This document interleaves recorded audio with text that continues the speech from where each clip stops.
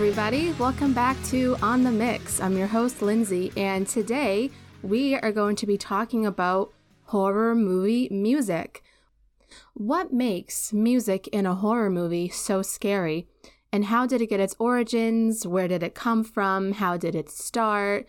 And how has it evolved from even the silent era of film up until now? We're going to be taking a look at that, and we're also going to be diving deeper into specifically John Carpenter's Halloween film, the first Halloween, because it was so pivotal in how horror movies were made at the time, and it kind of was, in some ways, a blueprint for horror movies to follow thereafter to, like, how do you make a horror film, and how do you make it last with the audience? How do you make that lasting impression with them? We're going to be taking a look all the way back to get a bit of history. You know, movies have been around for a long time, but before there were movies that had voices in them, like actual films with people talking, those were called talkies that would come about in the 1920s. Before that, actors would not talk at all. Obviously, if you can think of like Charlie Chaplin was one of them, you can think of Buster Keaton as another one, you know, so even in the silent era of films, which predominantly was at the start of film around the late 1800s up until even in some of the early 1920s, it was all silent film. Even in that era, there was usually, not always, but usually music to accompany the movie. If you wanted to have music in a film back, and let's just say a 1918 film. So what you would do, you would go to the movie theaters, and usually there would be a pit, like an orchestral pit, down at the front of the theater, and there would be a live orchestra, and they would be playing music that was composed, and they would play the song right from the very beginning to the very end, and it was live. Only, though, a slight few of these silent era movies that were horror movies actually had accompanying music. Music was kind of an afterthought. It was basically just portraying what you would see on film that mattered the most.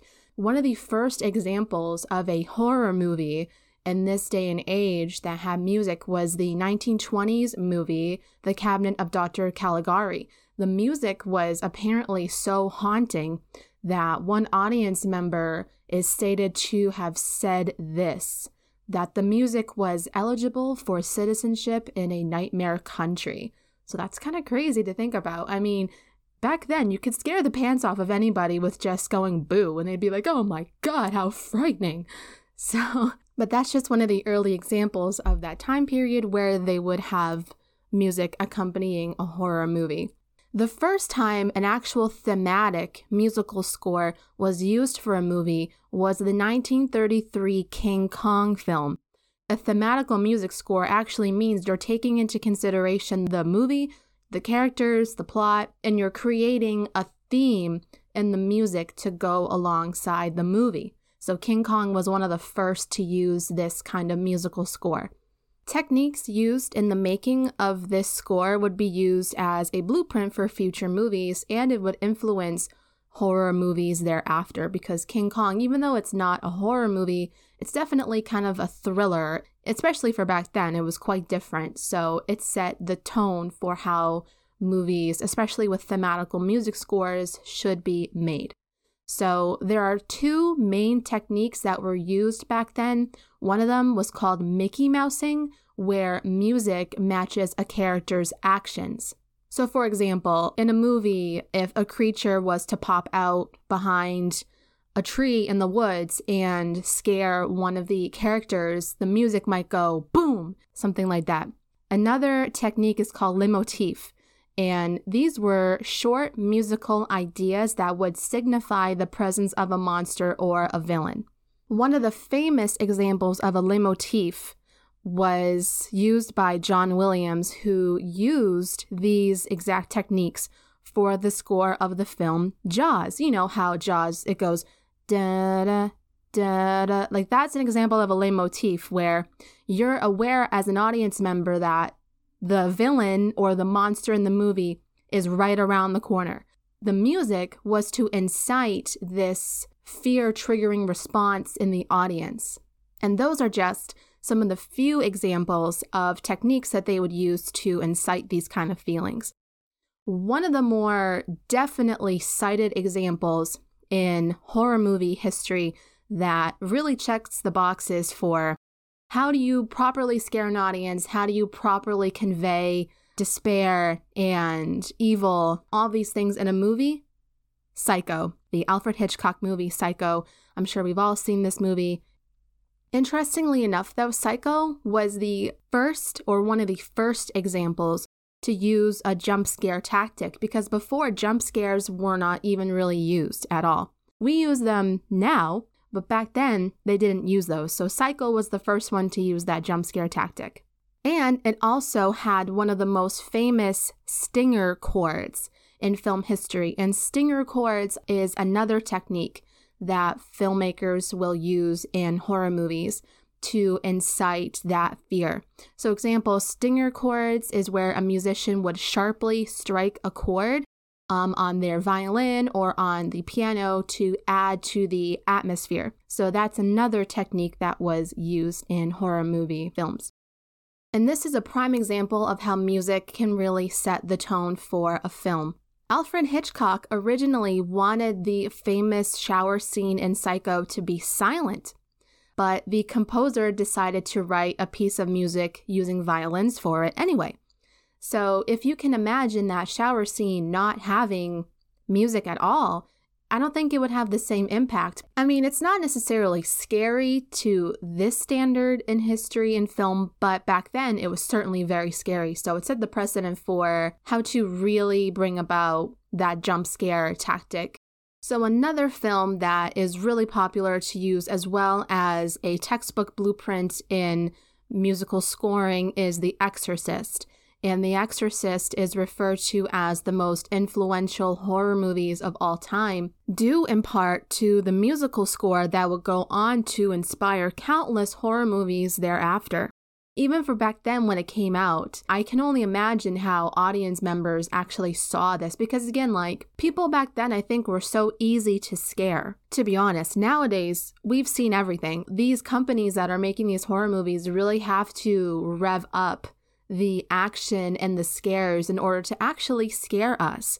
So this is where music really comes into play because if you think about it, watch your favorite horror movies without music. I don't think it's going to be as scary as you really think it is. The music really does set the precedent for the whole film. So that's why horror movie music is so important. And a lot of people actually tried to protest the release of The Exorcist for being too scary.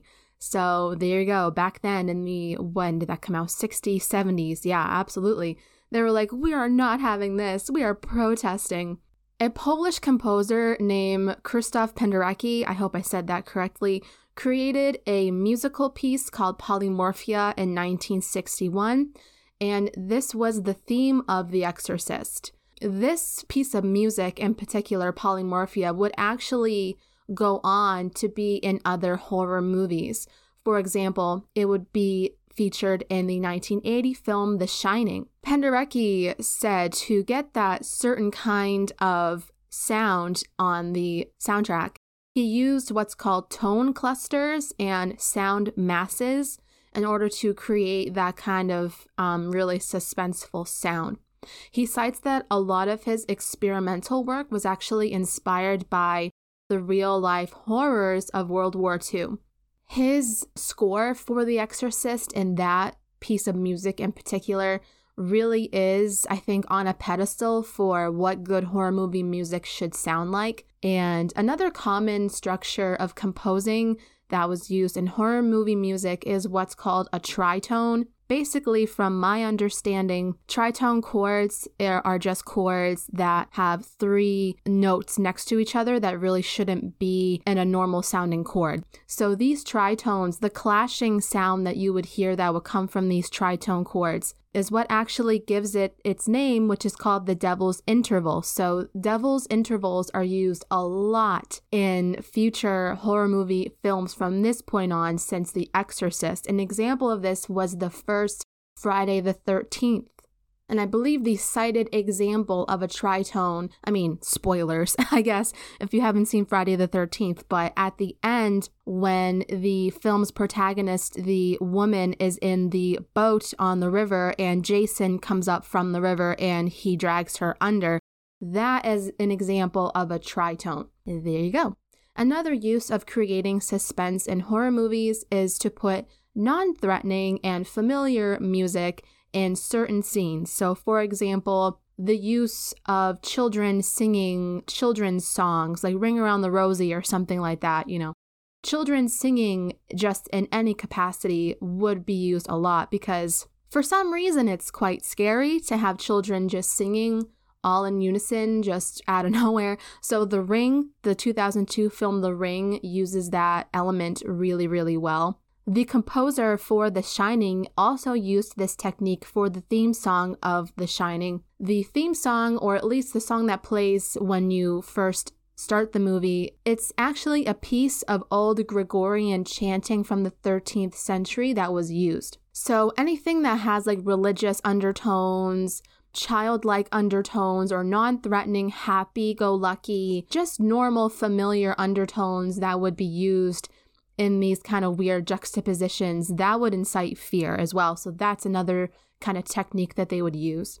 And also sometimes simple techniques would often produce the best results. For example, like in John Carpenter's film The Thing, they used a bass to mimic a heartbeat. But in the context of the film, it can really make or break it. It can take it over the top, or it can be just right. So pitch bending is another tool that's used in these horror movies where a pitch would start to bend in tone, creating a sense of dread or a sense of loss. So for example, pitch bending upwards in tone can achieve the effect of feeling that something is, really intense is about to happen. Pitch bending downwards can create kind of a similar effect where you know that something has been lost or something isn't going right. And using minor chords also is very prevalent. I think we all can kind of agree with that. When you hear a minor chord, you're like, yeah, something's a bit off with that. Like that doesn't sound very normal. Minor chords incite a really uneasy feeling. And so that's another technique that they would use as well. A classic example of this is in the Halloween theme song, which I'm going to mention in a minute, going in depth with that. So we went all the way from silent horror films up until the 70s and the 80s. So I just kind of wanted to briefly break down how these techniques have evolved from the 80s and until now. So composing a soundtrack for a horror movie took a turn in the 80s. The vibe for that low-budget sound was at its peak before movie studios would have needed to hire an orchestra for their soundtrack. But back in the 80s, they took that turn. It was now easily accessible for film studios to make their own low-budget score. And even so, sometimes they wouldn't have a budget at all to bring on a professional orchestra to compose a score for them. And so they think, well, I can just do it here at the studio with me and a few of the people here. So that's where in the 80s, you would get a lot of that low budget music in these kind of sci-fi thriller horror movies. And the use of synthesizers started to become really popular. Obviously, it's the 80s, and I think we know that. But synthesizers actually started from the Halloween theme, and that's where it took the precedent forward in the 80s with those kind of scary movies. In the 90s, it took a really interesting turn where it wasn't just composing a score for a horror movie for the sake of creating a theme or a score or a piece of music. It basically was just for the means of trying to sell soundtrack CDs. It was just like songs of the time that they would put in the film. That's basically what it was. It wasn't anything crazy. So that's what the 90s was all about, right? It wasn't about trying to create a thematical composed score. It was just trying to sell CDs, and fair enough, it was the 90s. That's what everyone was doing. But now in the 2000s and currently now in the 2010s and in the 2020s now, it's gotten a lot different to where now instead of using a thematical score and a loud thematical score, we utilize a lot of silence and low frequency noises. I think maybe Midsommar might have had these examples, if I remember correctly, where basically in scenes of high tension or in scenes of inciting dread, uncertainty, just that really weird uncomfortability, like something is off, you wouldn't hear any music. It would be dead silent. And sometimes silence speaks louder than the music. Or they would use low frequencies, like maybe a hum in the background or just an ominous note playing just really low in the background. That is utilized a lot more than a blaring horror movie theme song right in your face. But so that was basically the history of horror movie music. Now we're going to dive deeper, specifically into John Carpenter's Halloween movie theme song, because I think we can probably all agree that the Halloween theme song is the most famous, well-known, and most popular horror movie theme song of all time. It's playing in my mind right now. I think all of you guys know it. And if you don't know it, take a quick listen and then you'll be like, oh yeah, I know that. You definitely know it. Let's break down all of this information because it's actually really interesting. So the awesome and talented John Carpenter directed and composed the movie Halloween. He composed the music for the movie. According to John, the movie was written in only 10 days by himself and screenwriter Deborah Hill. It was based on a loose idea by film producer Irwin Yablans. I hope I said that right. The idea was about a killer that stalks babysitters. It was initially going to be called The Babysitter Murders, but Irwin had the idea of making the film based on Halloween night, and that the name Halloween would make a better title. And yeah, I would agree. The Babysitter Murders sounds very of its time, but I don't think it would really stand the test of time now in this day and age. Even though John had created films before, this was only his third feature film, but this was his first horror movie that he ever made. And so even though he had been around the block, this was still new territory to him. The budget of this film was really low, coming in at around $300,000 for the whole movie. That's to direct the movie, that's for the wardrobe, that's for the music, that's for everything. So this was really, at the time, considered a low-budget horror movie. So he created the film, he directed the film, he did everything he did with it. He showed the film in its entirety without the music to a film executive, and she was kind of indifferent to the film. She wasn't scared at all. She was like, this is just like not scary. So John considered this a failure because if it wasn't going to be scary to her, then he considered this that it wouldn't be scary to anybody, and this would be a giant waste of money, and this would be a flop. So John Carpenter was really determined to save the movie. He decided to add a score to the film. So like I mentioned before, right, where that turning point from the 70s to the 80s where you really needed an orchestra to produce your score for your film. If you didn't have that or you didn't have the money, film companies would turn to making it on their own. And so that's what happened here with John Carpenter. There was no money in the budget for an orchestra to come in and create a professional sounding piece for the film. So John Carpenter, he had some background in music production. He was in some bands in his youth. So he knew a little bit about music and how to compose music and how to make music and write music. So he thought he would come up with the music by himself with the help of his friend, music co-producer Dan Wyman. So the two of them would just kind of try their best to come up with a theme really quickly. John was inspired by composer Bernard Herrmann, who had created the music for the film Psycho. And Psycho was also the main inspiration for the Halloween movie for its concept and for its musical score. So again, Psycho is just another example of how so popular it is. The Exorcist was also another inspiration for the film. And so Bernard Herrmann, the composer, was an inspiration for the theme of the Halloween song, but also John was inspired by the work of Italian composer Ennio Morricone, and he is known for his popular spaghetti westerns, predominantly, if you can imagine, like those 60s Clint Eastwood spaghetti westerns, that's Ennio Morricone.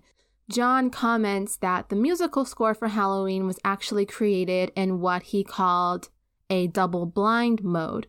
Basically, the technology for putting music over a film wasn't invented yet. So what they had to do was they had to create these pieces of music without rehearsing and without syncing them to the running picture to make sure that when they were making the theme and the music that it would run succinct in time with the film. So what they did was they played and recorded the music to a click and a stopwatch, and then they tried to match the music up with the film later. They weren't even necessarily creating the music as they were watching the film. They were just creating the music, and then they were watching the film later, and they were seeing where they can splice and cut in and put this music into the film to make it match. So that's kind of really impressive that they did this. I think they did a fantastic job. So while you might think that maybe the Halloween theme song used a lot of these special techniques that I mentioned before, and that the inspiration was so grandiose because of Bernard Herrmann and Ennio Morricone, that it must have taken them such a long time to compose this, when in reality that wasn't the situation at all. John said that the rhythm for the Halloween theme song was actually inspired by a musical exercise his dad had taught him on the bongos back in 1961, using a 5/4 syncopation, which creates an irregular time signature. That was purposefully done so that, again, it could create that something is off here vibe with the theme. Whenever you would see the killer, Michael, and that song would play, you would know that, oh yeah, something's off and something's different here and something's really strange. The constant tick-tock sound in the background of the theme song was used as a means to suggest Michael's relentless need to kill. It's just kind of inciting that idea that Michael needs to kill, he needs to keep killing, he needs to kill everybody. So all these things that they culminated together on this theme song was used purposefully to create that sense of dread and that sense of horror and fear from the audience.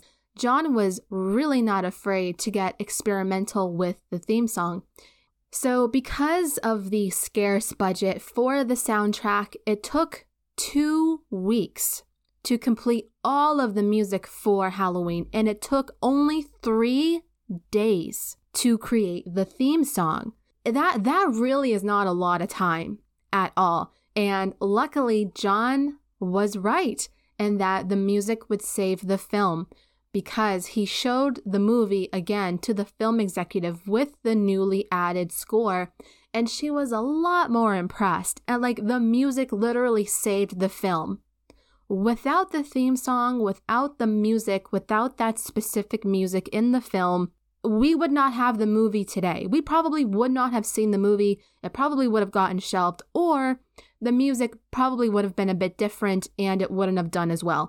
But it's considered a classic. That goes to show the ingenuity of John Carpenter and his quick thinking. He saved the film. So we got to give it up to John Carpenter and his friend, I want to make sure I get his name right, Dan Wyman, for co-producing the music. It was just a job well done all around.